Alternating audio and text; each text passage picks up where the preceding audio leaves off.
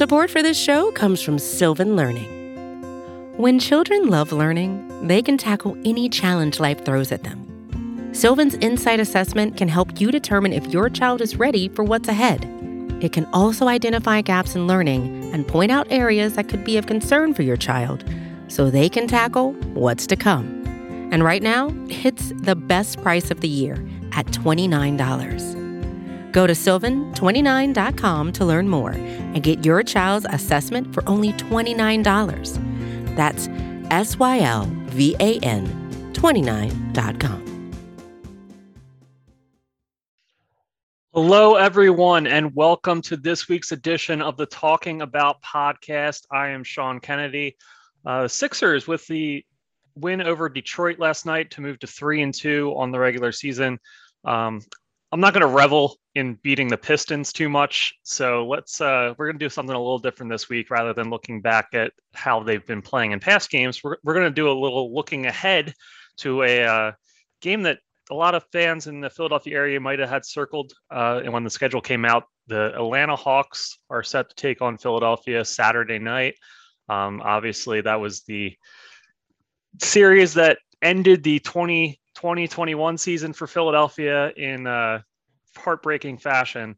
So we're going to do a lot of Atlanta talk on this week's episode, and I'm happy to have back on the podcast Glenn Willis. He is a contributor for Peachtree Hoops, our SB Nation sister site that doing all their Atlanta Hawks coverage. So Glenn, I appreciate you coming back on the pod. Always great to talk with you, Sean. Thanks for having me back, and look forward to the conversation. All right, great. So before we go into the current season and how Atlanta's been playing and look ahead to this upcoming matchup between the two teams, wanted to take a quick walk down memory lane with you back to last postseason.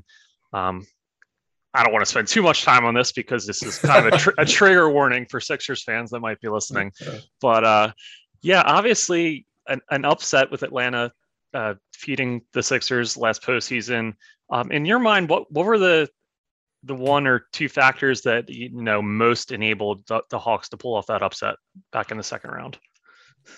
Yeah, so for me, I think it was more about what we came to understand about the Sixers' deficiencies than, or I should say as much about sort of the Hawks hitting their stride at just the right time, the Hawks peaking at an ideal time for them, and the Sixers just not really having enough offensive creation.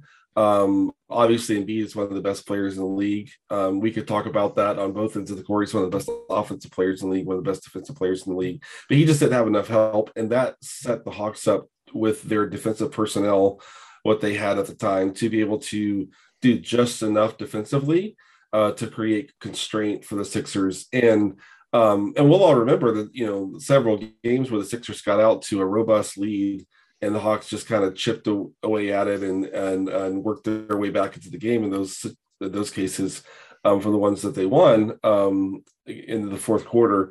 And one of the things that I've talked about when I look back is Capella taking on the challenge of defending Embiid with a certain kind of approach, and that was to do what you can with him to make him have to work for his points.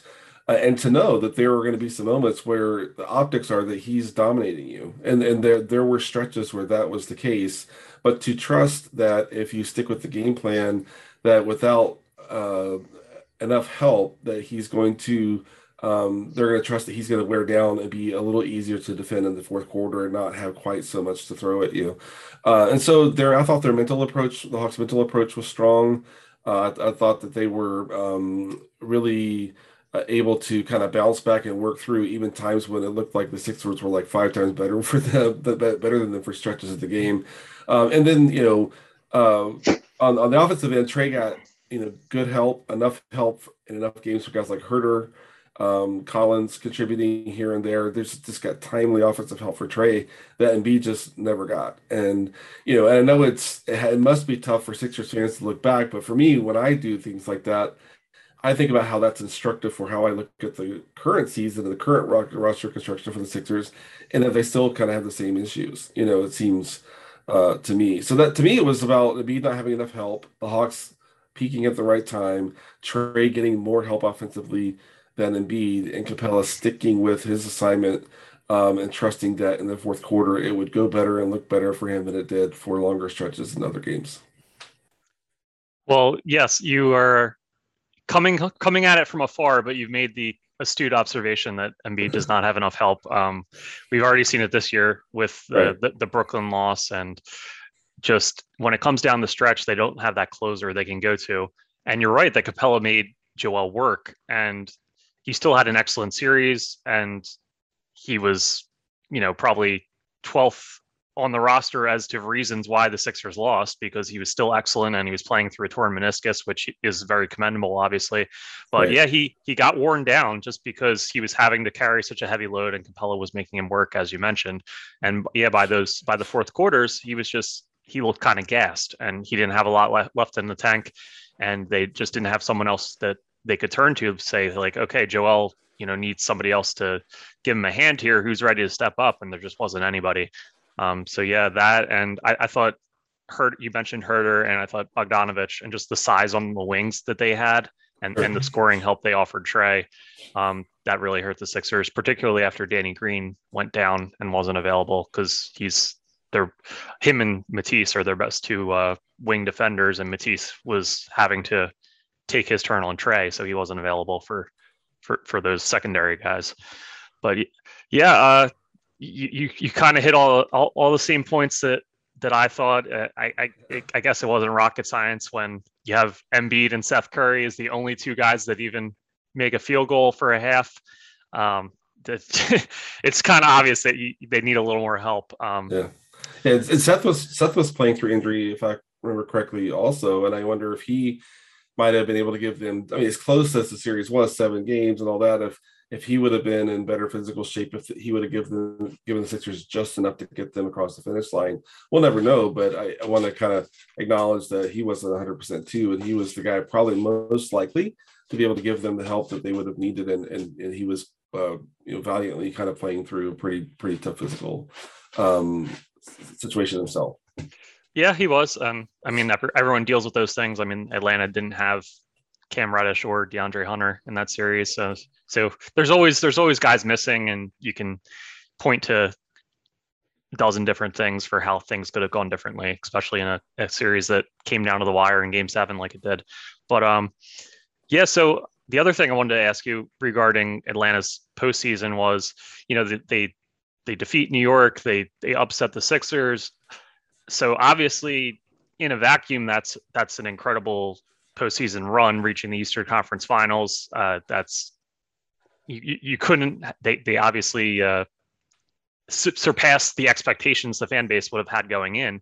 But then you look at it, and they were right there in the series with Milwaukee. Like, it's not like Milwaukee ran roughshod over them, and the Bucks obviously went on to win the title. Was there any sense of, hey, this was kind of a missed opportunity for Atlanta, or was it just everything was house money? This was an incredible run. Let's just be happy. We still have a bright future ahead. But just, was there any sense of, we really might have had that?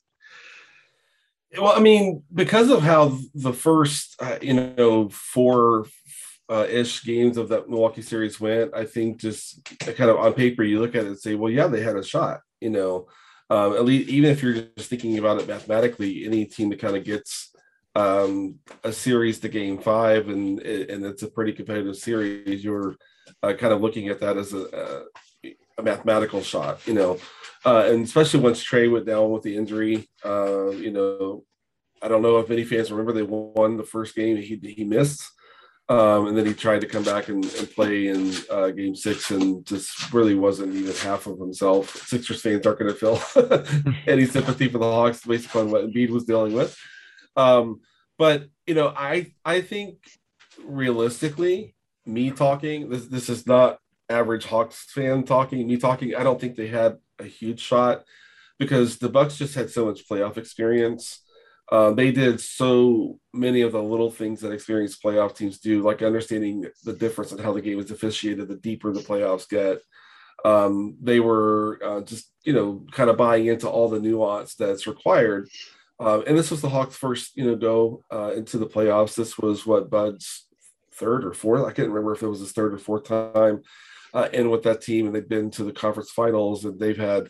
And I have my personal philosophy is that teams learn a lot through playoff failure, and if they're constructive, they use those as feedback loops to kind of learn and grow and develop towards being a better playoff team dealing with that environment. So I just think, regardless of whether Trae got hurt or not, regardless of how things look mathematically about halfway through the series, the Bucks' experience, the Bucks' veteranship would have taken them to a series win, and the Hawks would have just not had enough kind of experience and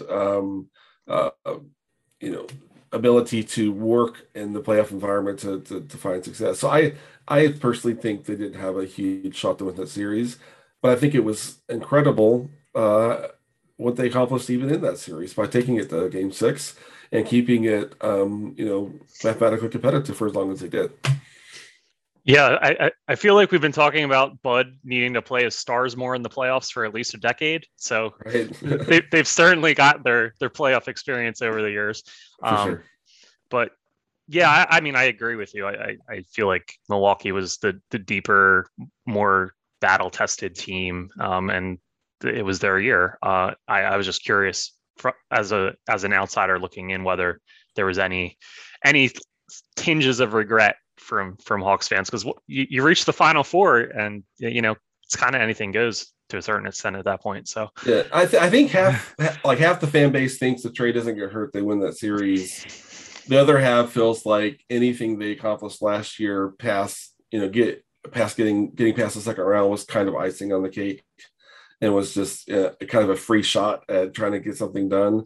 And that's roughly where the fan base is. With my coaching background, I tend to kind of look back a little bit more from that lens, and to think, yeah, I mean, I've taken teams into tournaments before where my team was like the 5th best team, and you get matched up against the best team, and you're like, look back and like, wow, even though we made it competitive, the other team was just a lot better than us. And I think that, considering, like I said, all the playoff experience and things like that was just the case. The Bucks were just the better team by quite a bit in the areas that matters in a deep postseason run. All right. Yeah. Gotcha. So looking ahead to the offseason then, Atlanta, they kind of went hashtag team run it back. They extended a lot of their key guys like Trae and Capella and Herter, and then they re-signed John Collins and Lou Williams. So other than like bringing DeLon Wright in a trade and signing Gorgui Dieng to be their backup big, kind of the same cast of characters, which is perfectly understandable. They're a young roster that made a leap forward last year, so you want to continue to see them grow and develop. Was there so two questions regarding the offseason. Was there any push within the fan base or to kind of like, hey, let's cash in some of our assets, and is there a star available that we could package together and kind of try to accelerate things? And then also, and kind of maybe corresponding with that, is John Collins, it seemed like from the outside that this was like a real thing, him possibly not returning to Atlanta. How much validity was that, or was that just more posturing between the two sides to come to whatever agreed upon number they eventually landed on? Eventually, because to anyone else, it's like, hey, this is a young guy who, as a stretch big, he can space the floor well. He's very athletic. He does a lot of the things you want a modern big to be able to do. Like it kind of seemed like a no-brainer for them to bring him back, but then it kind of drug on and he still wasn't signed. And it just raised a lot of eyebrows to the people outside the Hawks circles. So just what was the deal with the Collins situation, and then also what was the kind of temperature for just bringing everyone back, or kind of like leveling up and trying to get a star? Yeah, maybe I'll take the Collins first, if that's okay. It seems, looking back now, that it wasn't very likely that he was going to land with another team. They were not able to reach an agreement on extension a year ago. As we all know, And you wonder kind of what the number was that was offered. I think, you never know how fully accurate reporting is, but I think in mid 90s was the number that we heard, and Collins did better than that, at least on the total contract value standpoint, once he got into his restricted free agency. But the thing that suggests to me that they were going to eventually bring him back, despite how it looked, was he still didn't have he never got an offer sheet from another team. All the cap space that was out in the market basically dried up. There was no one really for him to go get an offer sheet from. It would have required a sign and trade, which requires the Hawks to play ball kind of in that scenario. And when they had basically offered the 5/125, and then he had nowhere else to go to get an offer sheet that was even competitive with that, they could have played hardball with him and said, no, we're going to reduce our offer now to 5/100 or whatever, and squeezed him and save some money. And they didn't do that. And so that suggests to me that they were always pretty serious about bringing him back for those reasons. And that I think the mindset was, we don't see you as a max player. If you think you can go get a max offer sheet from some other team, good luck, go get it. And then if you do, then we'll deal with how we respond to you getting that kind of offer sheet. Well, that offer sheet never materialized. And like I said, all the cap space in the market dried up, and they didn't squeeze him. They kind of still did right by him by giving him, a really good contract, I think, for what he does and doesn't do. I don't want to sound like he doesn't deserve that. First of all, I'm always in support of players getting whatever bag they can get, with all the money kind of floating around that owners are able to kind of secure for themselves. Always happy to see that. But just like you said, I mean, how many guys at his position in the league are, we don't have to do an exercise and try to get him like pegged exactly at a certain ranking, but one of the top 10 in the league, diving to the rim in the pick and roll, and in the pick and pop, or spotting up. He's basically a 40% 3-point shooter in his career, and that flexibility allows him to play with Capella, who needs to dive to the rim. He can operate in the perimeter, and then if he's playing with like Gallo, who needs to be on the perimeter, then he can dive to the rim. And then also the defensive progress he had, especially last year. It's been all his whole career, but he really got it to a level that was material last year. I mean, how do you not bring a guy his age back into that core? He's excellent in the pick and roll. Well, that's Trey's forte. How do you not secure that partner for Trey? So in that sense, just like you said, it seems like it only made sense to bring him back. So the only way I can make sense of what we saw was John wanted a max contract. The team was like, we're not giving you a max contract, but if you get an offer sheet, good luck. That never happened, and they still gave him a nice contract. Yeah, I know there was maybe the friction between Trey and John Collins that got reported at one point. I don't know how much there was actually to that, or whether that was just one of those things that get put in the rumor mill. So in my mind, that was maybe the only possible reason. But yeah, you're right about the free. It wasn't a good offseason to be a free agent and look for a big contract, because there weren't a lot of teams that had cap space. And yeah, as you said, that dried up really quickly, and not on the same scale, but the Sixers experienced this to their benefit as well when Danny Green was on the market for a week or so, and there just wasn't a team that could offer him the 10 million or whatever the Sixers were able to offer him. So he came back on a very team friendly deal. So the fact that there just wasn't a lot of cap space or many suitors in the market, that worked to the Sixers' benefit as well. And yeah, it kind of, from what you're describing, that also worked to Atlanta's advantage in their negotiations.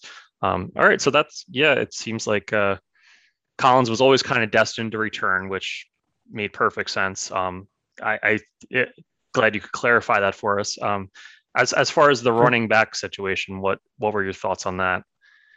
Yeah, I mean, I do still think that Travis Schlenk would execute a consolidation trade for a true star to pair with Trey. I think anyone who is really doing an honest assessment of what the Hawks are and are not right now.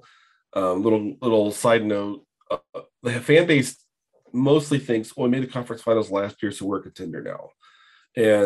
But I think if you have a really honest kind of view of things, they're still lacking one really top end star to pair a trade to really kind of get to that status.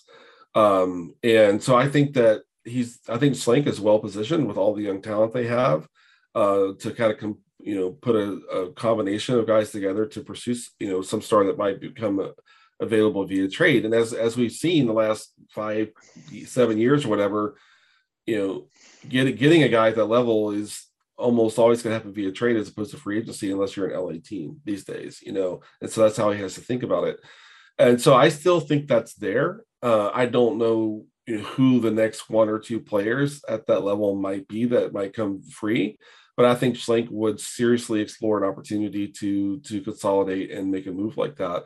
In terms of what Hawks fans expect, I think they would love that, and they talk about it a decent amount until you start asking who's in this trade, right? Like, and that every fan base is like this. I don't want to sound like I'm picking on Hawks fans, but you'll say, well, Cam Reddish has to be in that deal, and they'll say, oh, no way. And it's so Sixers fans have had that with not as so much anymore because obviously how the Simmons thing has devolved, but back when Simmons was presumably more available and more of a commodity, they're like, oh, well, you could package him and Tyrese Maxey in a deal. And people are like, oh, well, you can't trade Maxey. Maxey's like the second coming. Like, he's amazing and he was a 20-year-old rookie who had played like 12 games maybe.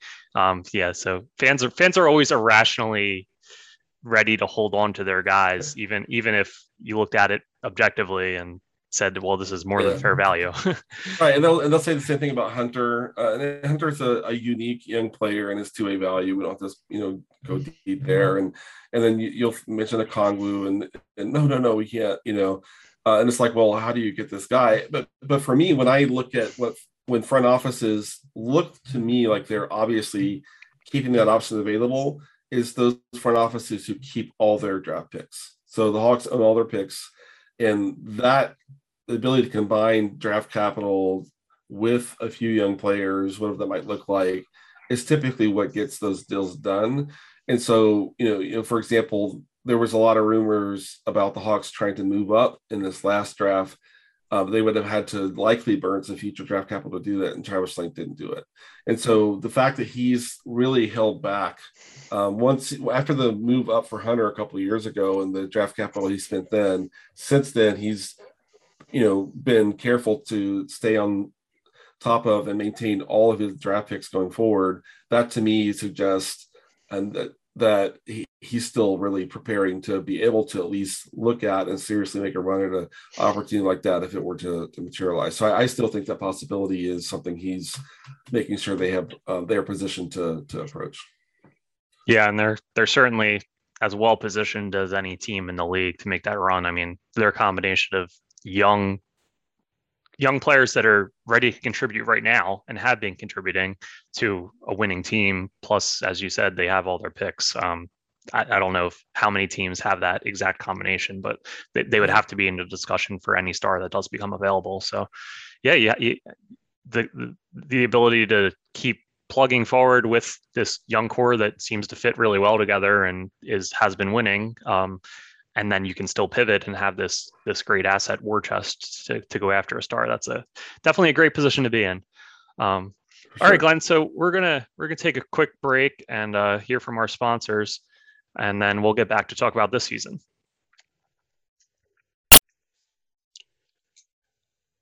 All right. So we talked about last postseason. We talked about the offseason. Let's talk about what's been going on this year. Obviously, still really early.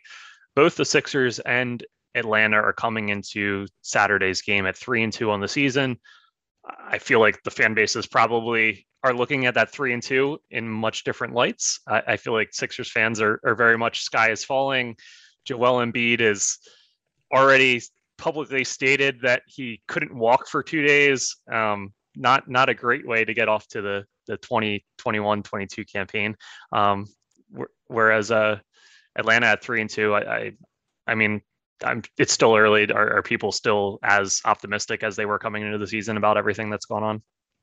I think mostly, yeah. They've had a really soft schedule. And for them, thankfully, because they've needed that, because they honestly, the Hawks haven't been playing great. But I don't think the 3-2 start has changed the expectations of Hawks fans at all. It's just, oh, we're not making shots yet. And that's true. The guys that they normally rely on to make perimeter shots aren't shooting well. I have other views, but it's been a fine start. They're kind of on track for a solid start, and I think that's kind of the view, and I think that's somewhat accurate. Okay, so couple things I wanted to hit on. One was there was the big kind of rule change in the offseason where the officiating was going to cut down on the unnatural basketball moves, and guys that drew fouls in that way in the past weren't going to be able to do so. We've seen it most prominently with James Harden, who hasn't been getting to the foul line at nearly the same rate. Like he went 5 straight games with, I think it was no more than 4 free throws in a game, when he had never gone that long a stretch without doing that in his career. So that's kind of really changed his game. And he's mentioned that he didn't have an off season to adapt to everything because he had to rehab his injury. So maybe that's more of a factor than the rule change itself. But so Trey was a poster boy for this. Sixers fans were furious in the second round series last postseason when Matisse Thybulle would, from my admittedly somewhat biased perspective, he looked to be playing perfect defense, and then Trey would like duck into him, and Matisse did everything possible to avoid contact. Trey clearly initiated contact, and Trey would get the call.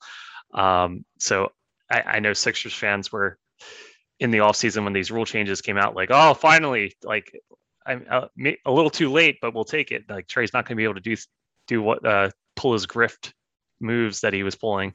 Have you noticed anything different in these first 5 games or in the preseason where there have been plays that you could point to and say, oh, Trey definitely would have got that last season, he's not getting it this year? Has there been any obvious moments along those lines? I think just a few. I think so. All the reporting suggests that Trey actually spent time with officials or people that kind of represent the officiating in the league to make sure he understood exactly how these changes were. So I think he's mostly adapted to the changes that were intended to be implemented this year. His free throws are down. But I think there's several things going on. And as I've watched, I think it is impacting Harden and Trey. I'm sure there are others, but they're the ones, just like you mentioned, that kind of really jump out at you. First of all, I can't really think of many other players that were, going to that offensive source nearly as often as Trey and Harden were. And so naturally, that's going to be where the kind of the biggest change is. I agree. Trey even said after last night's loss, that to the Wizards that, yeah, that stuff needed to change, which was interesting. I never would have expected to hear him say that. But what he was asked about was how the rest of his game is being officiated. So I think there's a lot more going on there. I think, they needed to clean that up. I think a decent number of Hawks fans would say, yeah, that was a pretty ugly part of the game and needed to be kind of corrected or addressed and what have you. But I think officials are having a hard time officiating the rest of Harden's game and the rest of Trey's games, because Trey's getting bumped on drives. He's taking other contact that I think normally is called a foul. But I think officials are going to need some time to kind of pull back from all of the calls that they were giving Harden, Trey, and a few others in the league. And now when they're officiating those guys specifically, recalibrate their own way to adjust that. I think right now when they see contact, I'm guessing the officials are, hesitating for a moment saying, wait, did Trey create that contact or did the defender create that contract? And so Trey's now likely missing some legitimate calls. Should someone get kind of all wrapped around the axle about that? No. These are human beings that are trying to adjust to this change. It's a change for players, a change for officials, a change for coaches, all across the board. It's just going to take some time. Has it impacted Trey? Absolutely, it has.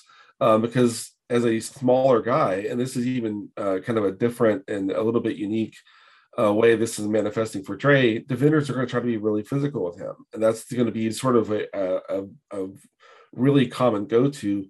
Other teams put their bigger wings on him instead of putting the point guard on him and get really physical with him, and he's fine with that so long as when he's getting fouled, at least by the way he was talking about it last night, he's fine with that so long as when he's actually getting fouled, the fouls are getting called. So I think it's going to take another week or 2 weeks for everyone to acclimate, including the officials. I think fans getting really upset about that are not being kind of reasonable about the fact that officials are human beings too and need an acclimation period. So it's been a pretty big adjustment for him in a couple ways. One is not getting as many points at the free throw line, and then secondly, the best scorers in the league all use the free throw line to find their rhythm in their shooting rhythm. And his perimeter shot has not been as reliable for him either. And I think that if he were going to the free throw line more often, that he would have more of that natural rhythm that scorers find when they get to the free throw line. And so, yeah, he's pushing through. He still had good games. He's still playing well, still running the offense, still kind of doing his thing. But he's not quite able to deliver the robust production that he was, especially toward the end of last season, with just not as many trips to the free throw line, and how that kind of spills over to whether he can find a rhythm as a scorer or not at times. Sure. Yeah, I think you're right in that officials are still trying to figure out the kind of gray area with everything. And we've seen league wide that free throw rate is at the lowest rate it's been in years, just for the league as a whole. So yeah, I do think they're trying to figure out what the right balance is, and you want to cut out the unnatural movements and the obvious things that are not basketball moves, but are just being done to create a foul because it's kind of exploiting the rules. The one I saw that kind of made the rounds on NBA social media was the Patrick Beverley stopping in the backcourt and letting the guy run into him. And in the past that would have been a foul, and the referee called it an offensive foul, and everyone's like, yeah, finally, there's no point for a guy to do that. You would never do that on a basketball court unless you were just foul hunting. Yeah, if you did that in pickup, you'd be thrown out of the game and told to not bother coming back, right? Yeah, exactly. So I think those things, everyone's in agreement, hey, we have to get rid of these, and it's better for the game. But I think the temporary side effect, as you said, is that there are probably some legitimate fouls where guys are driving and they're not initiating the contact unnaturally, but they're making a basketball move and contact comes as a result, and they're maybe not getting the benefit of the doubt that they might have in the past because refs are so cognizant of they're overcorrecting a little bit. And I think that fans who aren't, say, Harden or Trey fans or Nets or Hawks fans or other teams that have players that do this, are that have the view well, this kind of is comes with the territory, right? You've created so much of this unnatural contact over the years that now officials are having to stop and say, wait, was that legitimate foul contact, or did the offensive player unnaturally create that? And that this is sort of a bit of their own doing to come from that with this adjustment. So I think everybody just kind of relax, take a deep breath. Let's see where we are in 2 or 3 weeks from now after everyone's had a chance to acclimate. I think that this will hopefully be not a thing, and we can just all enjoy watching basketball. Yep, that's why we're here ultimately. So the other guys I wanted to touch on were Cam Reddish and DeAndre Hunter, just because they were not available in that Sixers postseason series last year. So Reddish has been, one of the team's leading scorers in the early part of the season. And then Hunter, I just see his name constantly pop up on Twitter, DeAndre Hunter, amazing defensive play. He seems to be really garnering hey, this is one of the elite wing defenders in the league. He's developing that reputation now. How much of that is warranted? Where do you think his ceiling is as a defender? And then with Reddish, they extended him, so they feel he's a part of the team's future. How do you feel he fits with the other long-term pieces here, or do you think he's ultimately the guy who would have to be sent out for that star package?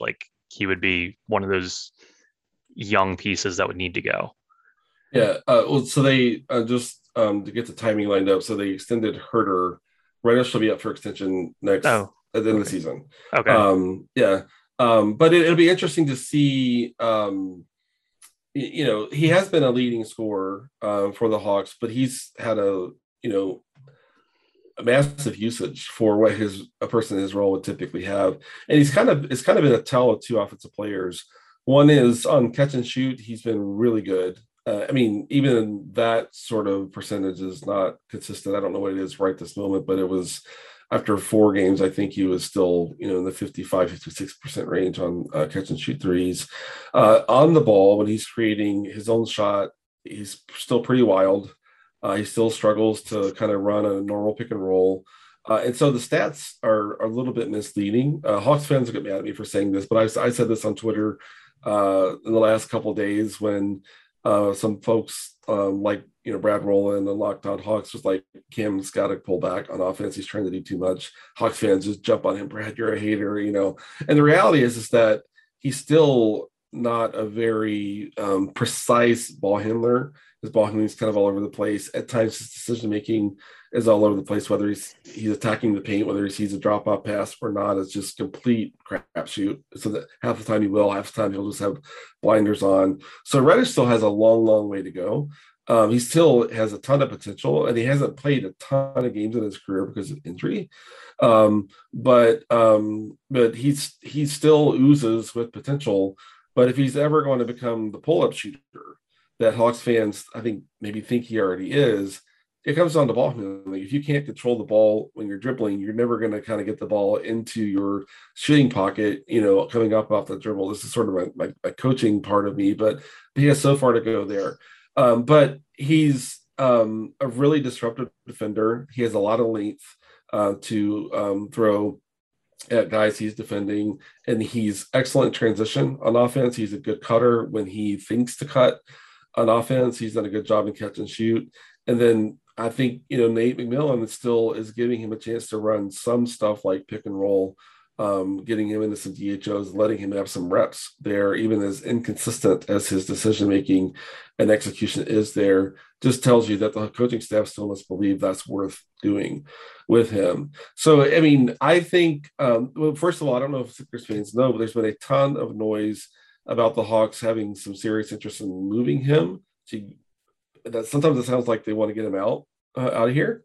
Yeah, I remember in the offseason, he was one of those names that like, oh, hey, you could maybe get him for a protected first round pick or something. Like right. teams that had like the Sixers had the Al Horford trade exception.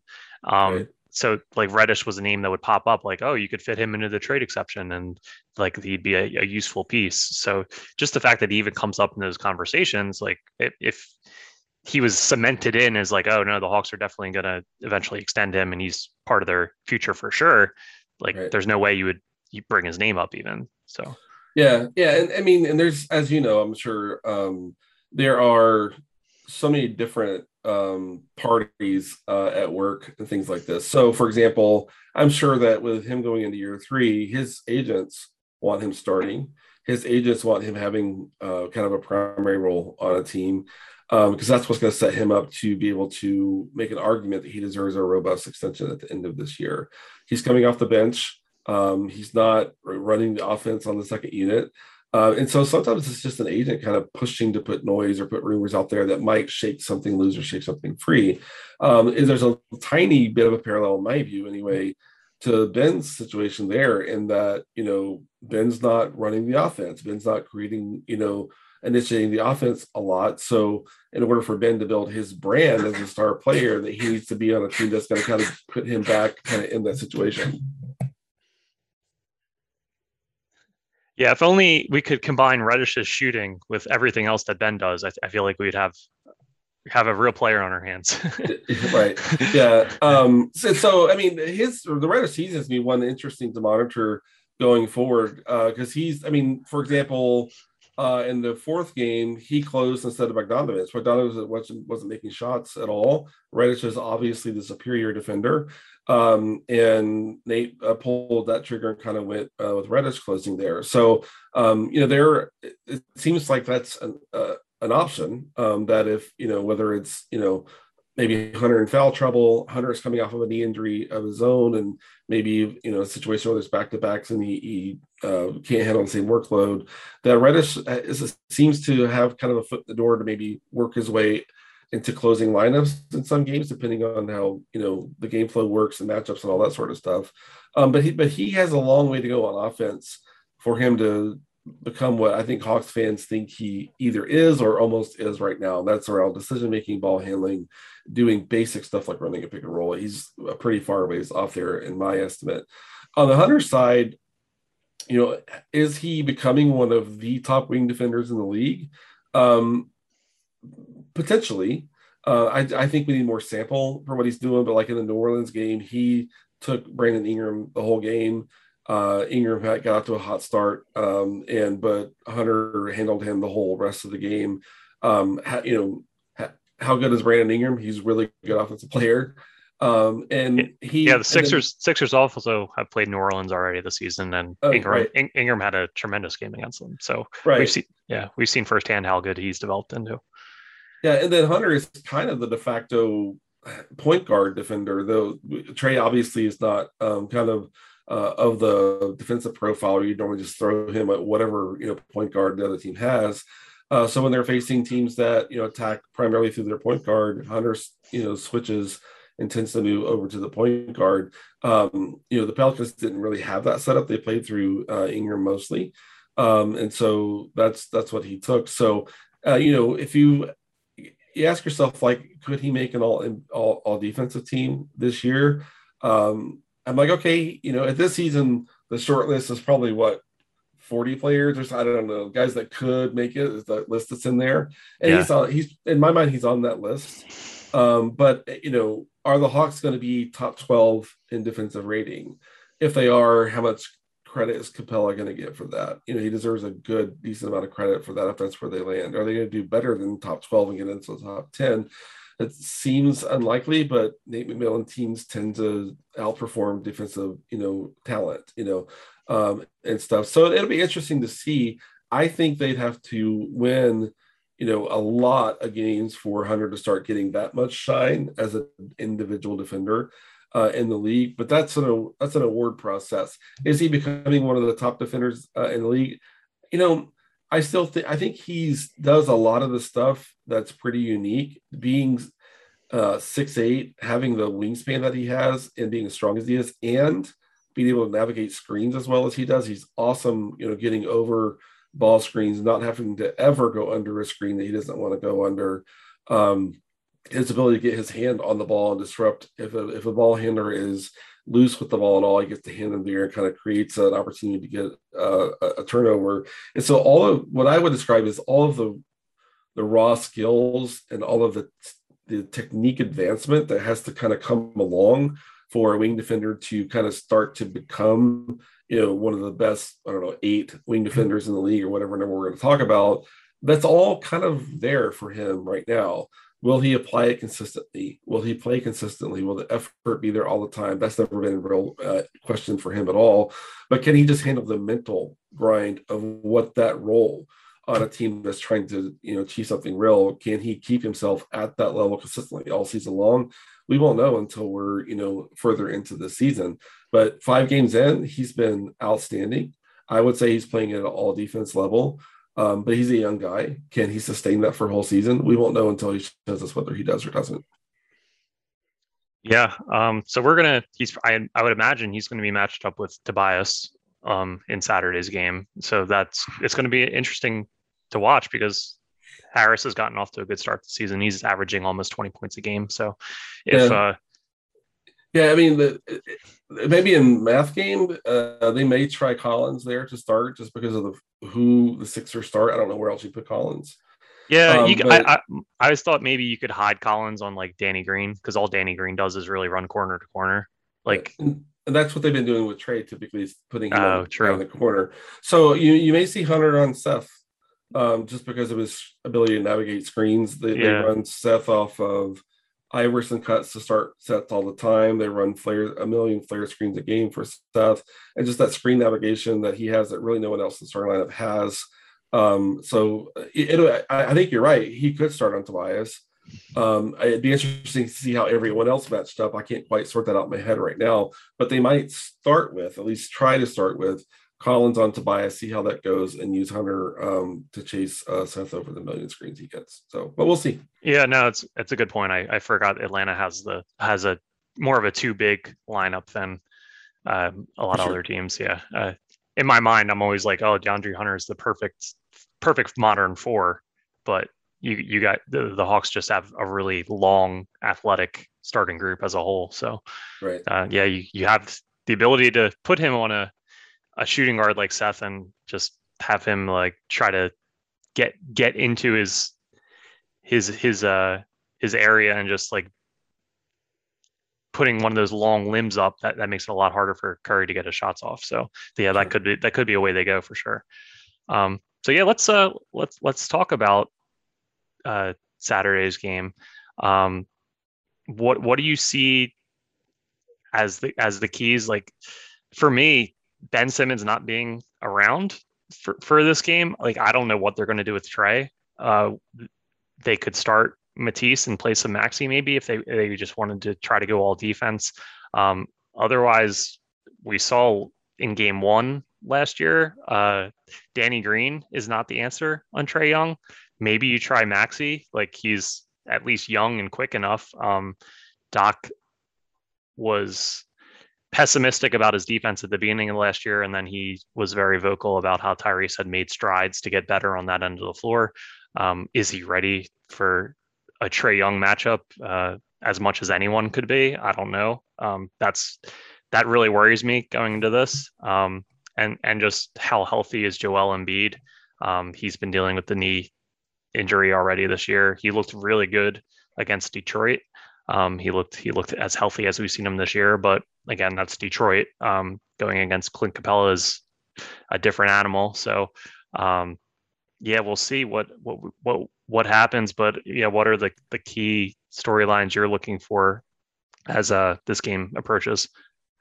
Yeah, so for me, on the Hawks side, it's their defense. Their defensive play, Hunter aside, and aside from the normal, good work Capella does, has been pretty rough.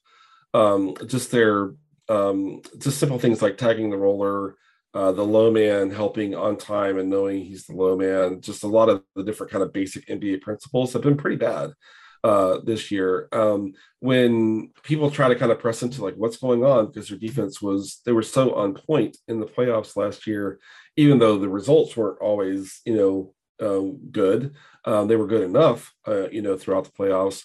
But, most people tend to think that, the Hawks got up in the playoffs and they really responded to that opportunity in that environment. And now they're going through the grind, even 5 games in, the grind of a regular season. They're finding it hard to find the motivation to play at that level of commitment to defensive principles and things like that.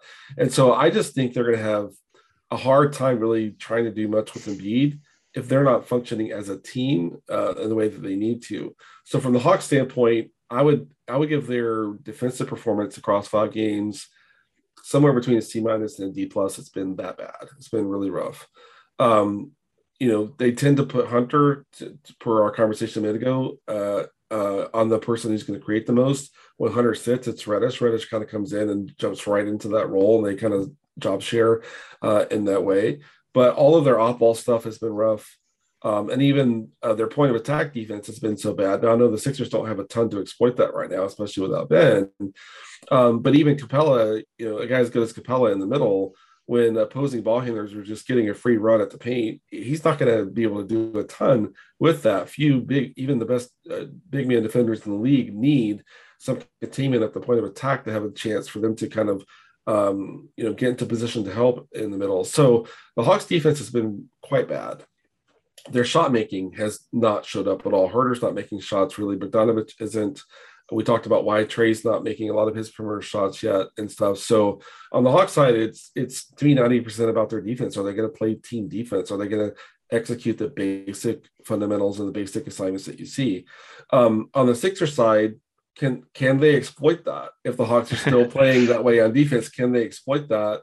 Or you never know. In some games across the regular season, can Joel Embiid just put the team on his back and score 38 to 45 points, live at the free throw line in his own way, and things like that, and just get enough shot making from either, Seth doing what he does, Furkan, a good game from Maxi, whoever else that might come from, Danny Green hitting enough shots in the corner. And so, that's what I look to, is the Hawks on defense. And then if they're still playing C minus D plus defense, what can the Sixers do to exploit that? And then, is Embiid going to really, in the ways that he does sometimes, is he going to take this really personally? Because the Hawks, ended the Sixers seasons last season, and he's been a person to kind of go to that type of personal motivation quite a bit in the past. So those are the kind of the storylines and the things that the things that are developing on each side that I've seen so far. Obviously, watching the Hawks more closely than the Sixers, but those are things that I kind of see leading up to the game that are most interesting to me. Yeah, we could definitely see Joel with the Michael Jordan Last Dance meme and then it became personal to me. I could definitely see that sure. if he has a big game against Atlanta. But I have good news for any Hawks fans that might be listening due to you being on the pod, is that if you're having defensive struggles, the Sixers are a good matchup for you, because their offense has not been clicking at the start of the year. Right. All the same problems of shot creation and creating from the perimeter, and they're all still there. They're even magnified with Ben not being there and able to push the ball in transition and hit the 3-point shooter spotting up before the defense gets set. That's where a lot of the Sixers offense came from in the past. That hasn't been there. So a lot of it has just been like, hey, Joel, you need to be a superstar. And there's been a couple nights where he has been, and this isn't great that they needed him to be against Detroit. Like, the Pistons went on a 16-1 run in the fourth quarter, and they needed Joel to step up and hit a big shot at the end to even secure that victory. So that wasn't great that Joel couldn't take a night off, so to speak, and for them just to put away the Pistons. So it's either that or Seth getting hot, and that's really been. And Tobias has been consistent. He gets his 18 to 20 every night. But aside from that, there's not a lot that has gone right offensively for the Sixers. The one good development has been Joel's passing, which looks like it's stepped up a lot from even where it was last year when he had made improvements. He's continued to make improvements. He's making really good skip passes to opposite corner now that we hadn't seen in the past. And he pulled out this off the dribble behind the back pass to Maxi in the corner last night against the Pistons. That was like, where did that come from? That was not in your bag before, sir. So he's made strides in that area, which is great to see. Go ahead. No, it's been fun to watch him continue to grow and progress. And it's interesting to me with Drummond coming in that the Doc has incorporated a lot of what Stan used to run for Drummond back in Detroit, where the DHO was really towards the top of the key. So that's moved from kind of more of the elbow DHO more to the middle, and using when Joel's operating the DHO in the middle, he has such a big DHO radius. He can take with one turn and one dribble, almost completely switch sides of the offensive floor, and that opens up so much more of his passing and his vision by having him centered, and as opposed to being closer to the sideline and a little bit lower. And so from that vantage point, I love what the Sixers have been doing with him to continue to progress him and to make more use of his vision and passing. And knock on wood, I mean, I'd love nothing more in the NBA season from a raw perspective to see Joel play 82 games and be healthy all year long, because he's just such a dynamic player and so much fun to watch. Will that allow them to get Capella away from the rim, for example, because of how much he's operating above the free throw line up there? That could be something that works well for the Sixers. So there for Hawks fans that might see this across my Twitter timeline and give it a listen. I hope you will. But I think there's some things starting to potentially open up, even if the Sixers aren't perfectly skilled up and down the roster to really attack. But yeah, it's going to be the Embiid some of the new wrinkles that they're kind of putting in place for Embiid to open that part of his game up, I think is going to reduce his wear and tear and just make him give him an opportunity to contribute in more areas than just going down in the post and banging for all the offensive production he's going to give his team. So I think that's cool. He still needs more help. And I think you and I are totally in alignment, it seems, on that. But that's going to be a fascinating angle to watch, as well as can they use that to get Capella out of the paint and open up some shots for cutters or whoever else might get down there, or let open up some duck-ins for Tobias and things like that. So that's another thing I'm watching closely. Yeah, I mean, Capella's going to have to come out to the 3-point line because Joel has been a willing shooter, right, not only last year but this year as well. I think he's 36% on the year, so he's continued to progress in that area of his game, and it's certainly opened up other things for him and his teammates. You mentioned Drummond. He's been a real chaos element, like in both good and bad ways. But his passing ability has been a huge boon for the second unit, and him throwing backdoor cuts to Furkan Korkmaz has been like a top 3 play for the second unit. Like they go to that frequently, and his ability to operate, get the ball in the high post and hit cutters, or kind of operate as an offensive hub has been it's been something that's helped the second unit, where they didn't have that last year with Dwight Howard, who was just pure like attack the glass, get rebounds and putbacks, and that's all he really brought to the table offensively. Whereas Drummond is for his position a very good playmaker. All right, so we discussed tomorrow's game. Big picture, where do you see?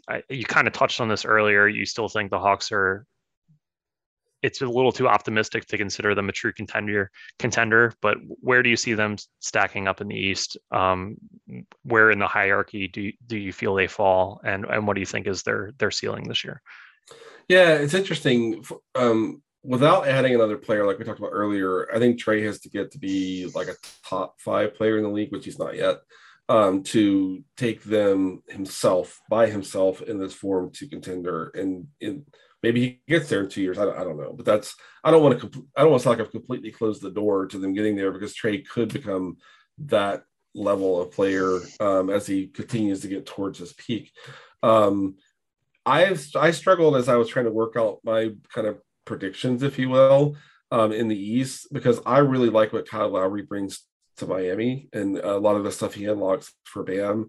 And I went back and forth, like, do I think Miami's going to win more games than Atlanta? I landed with Atlanta winning more games, only because I think they have the depth to handle the regular season and kind of maximize what you can do in the regular season. The Heat just don't have a ton of depth. So I think if you're talking about like 7.5 man rotation versus 7.5 man rotation, I put Miami over Atlanta. But because that's not how the regular season works, I finally ended up saying I think Atlanta wins the third most games in the East. If the Sixers make a Ben trade that brings back offensive help for Joel that's really functional, that would change everything. And I think we'd all have to recalibrate the way we look at it. But I have Milwaukee, Brooklyn, Atlanta, Miami, Philly, 1 through 5 right now. And that doesn't suggest that I'm down on Miami or Philly. I just think Miami's not constructed for the regular season, and Philly just has so much unanswered questions around, are they going to make a move or not? So that's the pecking order I have right now. How will that go in the postseason? Don't ask me right now. You let me get to January at least and see if Atlanta's defensive play has gotten better. Did Philly make a move? Did Miami add depth eventually, even if it's in the buyout market? That's going to all impact the way I see the postseason shaking up. But in the regular season, it's Milwaukee, Brooklyn, Atlanta, Miami, Philly. It's the way I see it anyway. Yeah, I tend to agree with you. I feel like the Sixers are, around the 5 or 6 spot in the East right now. The closer concerns are there. So I feel like they have enough pure talent, and Joel Embiid is as amazing enough of a player to he's going to beat the Detroits and the Oklahoma Cities of the world just by himself because he's that good. But you go up against the better teams, and I just don't think they have enough help for him. And yeah, I especially in the postseason when teams can game plan and everything gets magnified, like I could easily see them losing in the first round. And I don't see any way they get out of the second round unless, as you said, a Ben trade materializes and they get useful pieces back, because Joel he can't. We've seen in the past he can't do it by himself, and especially in the postseason when he has to exert such a tremendous effort on both ends, he just tires. And in the fourth quarter of these games, he's not even as effective as he normally is. So yeah, it's been a kind of an eye-opening beginning of the season for me as far as my expectations for the team.